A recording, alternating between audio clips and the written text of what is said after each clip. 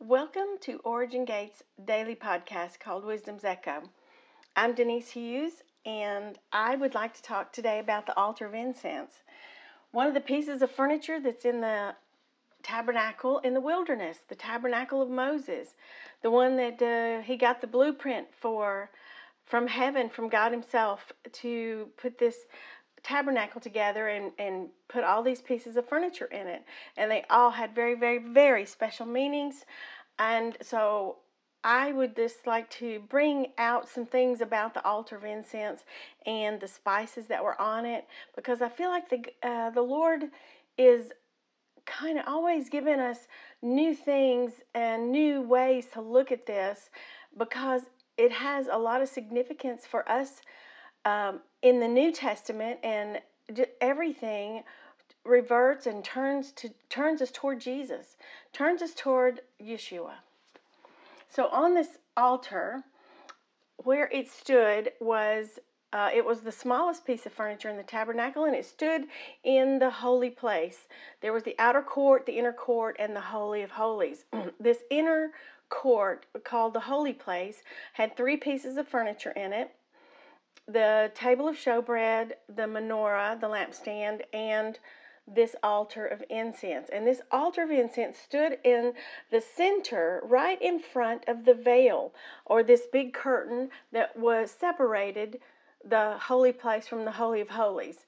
And it separated the Ark of the Covenant and the mercy seat from everything else. So this altar of incense stood right in front of this veil that was in front of the Ark of the Covenant. All right, and this is what it said. And the priest from Exodus 30, they were supposed to burn incense upon it every morning and every evening. And this was to be a perpetual incense before the Lord throughout your generations. It is most holy unto the Lord. So we need to know about this. This is something that he said, this is supposed to go throughout your generations, and we're supposed to understand. It is most holy unto the Lord.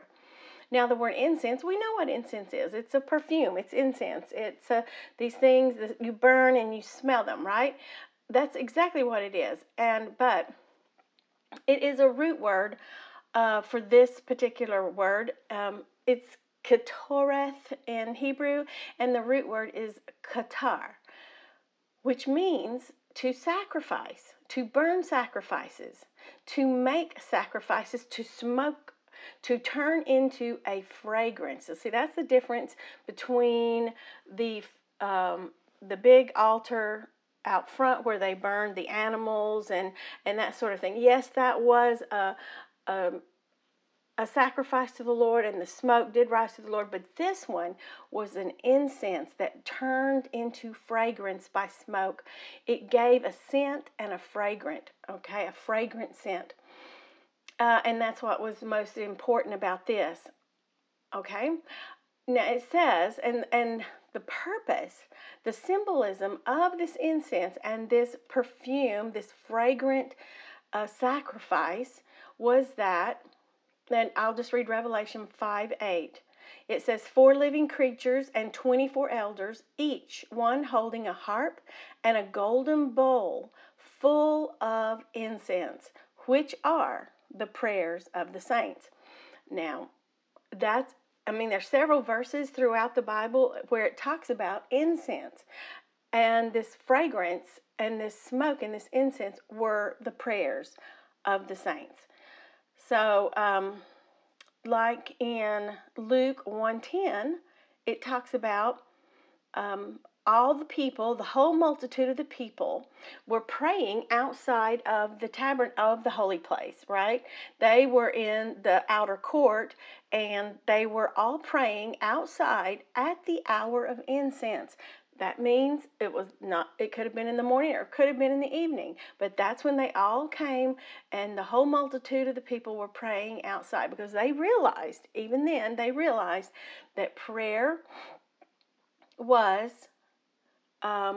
associated with this burning of the incense and this creation of fragrance that would drift up and into the holy place, the Holy of Holies, into the place of the Ark of the Testimony and the mercy seat and where the presence of God was. All right, now let's go into fragrance.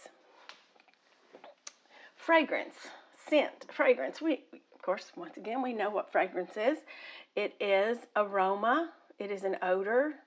It is an odor of soothing, it says, which is a sacrifice to God. And its word is rayach. Fragrance is rayach, and it just means a scent or a fragrance.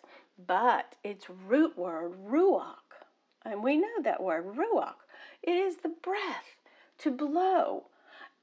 And it is that I didn't even know that there were two words for ruach, but there are. And one of them is the wind, the breath, the mind, the spirit, right? We know that word ruach. But this ruach was also a root word to ruach, a primitive meaning. In other words, it means to breathe, to blow, to smell, to perceive, to understand, like discernment, like smelling and discernment is associated together.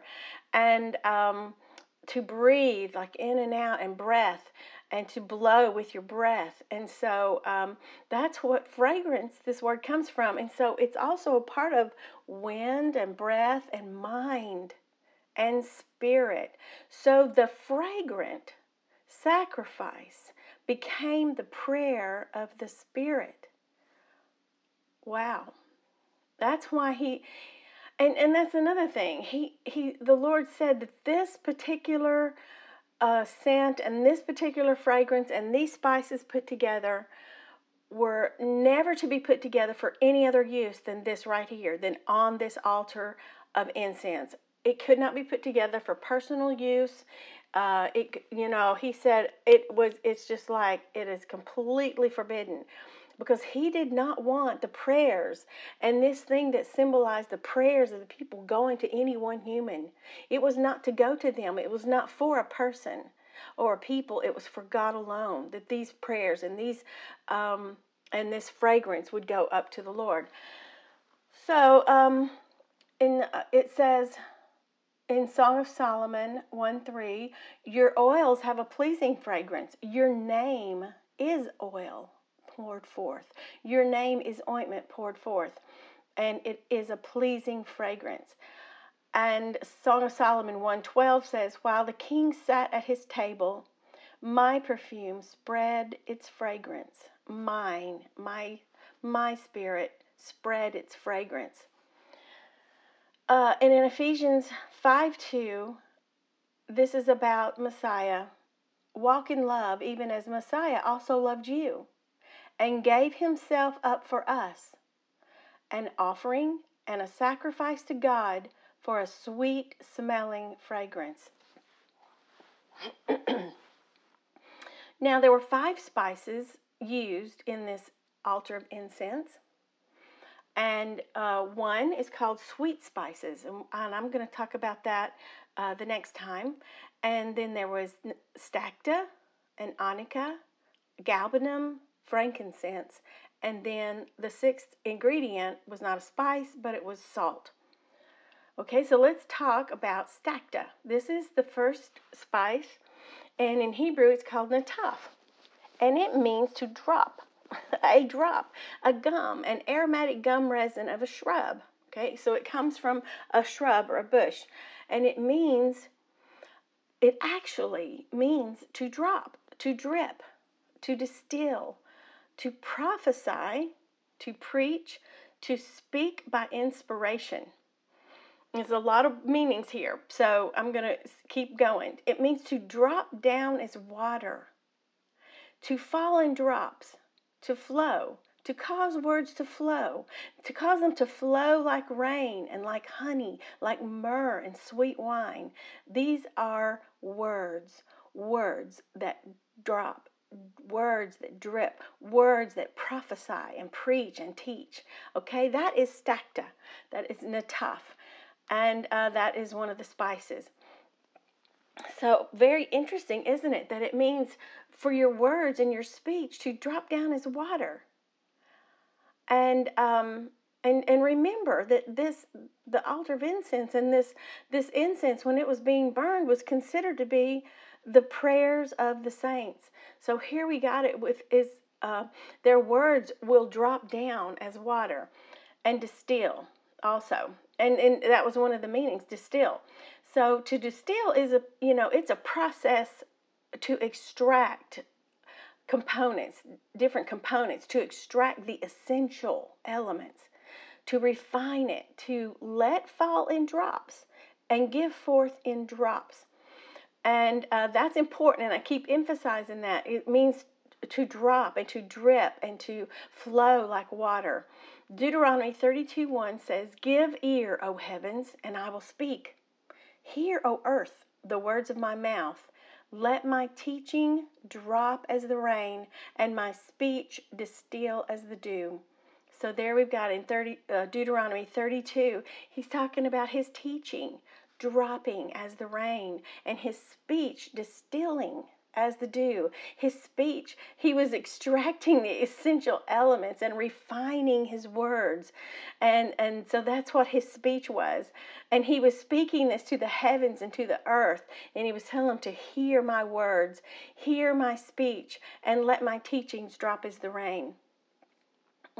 That's where that word nataf is used. That's the same word as stakta, as the spice, is to drop and to drip in his speech.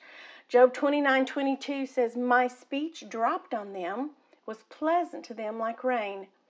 Joel 4:18 says, "The mountains shall drop down new wine." Ezekiel 21:2 says, "Son of man, set your face toward Jerusalem, preach and drop your word toward the sanctuaries, the holy places, and prophesy against the land of Israel." It says, set your face toward Jerusalem and preach, drop your word, nataf. Amos 9:13, "And the mountain shall drop sweet wine again," twice in the Bible. Psalm 68:8, "The heavens also dropped rain at the presence of the Lord." So when he would show up, the heavens would drop rain at the presence of the Lord. And that word drop is their speech. And it is that nataf word, which means their words and their speech would drop like rain. Now, the second spice I want to go to, and I have talked about it before, was onycha, which is shekeleth. And it is a shell, or one of the scales of an aromatic mussel, right? And they would break open the shell or peel it back by, it says, a concussion of sound. And so this word, because of the way that it was taken off of the mussel and taken off of this animal, it literally means a lion. This word means a lion, a fierce lion, and it means to roar. Wow. So we've got another meaning of what our speech is and what our prayers are. And it's a roar. It's a lion. It's a fierce lion, right? And there's a whole other thing I have about that, all coming about the lion of the tribe of Judah. And it all has to do with prayer and praise, right? With Judah and the lion. And so here we've got this high intensity of a roar coming forth, and then we've got a lion and a fierce lion, and it is one of the spices that was burned as a sacrifice to create a fragrance that would reach the nose and the spirit of the Lord, as the spirit of the Lord, so we've got stakta and onycha, and those two spices on this altar of incense that was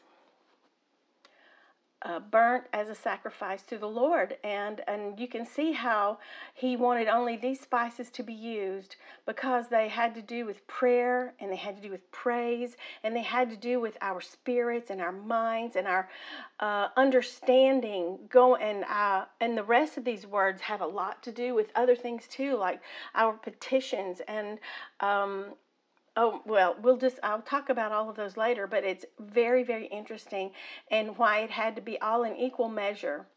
So anyway, that's the part of the altar of incense that I wanted to talk about today, and we'll talk about the rest of it the next time. Thank you so much.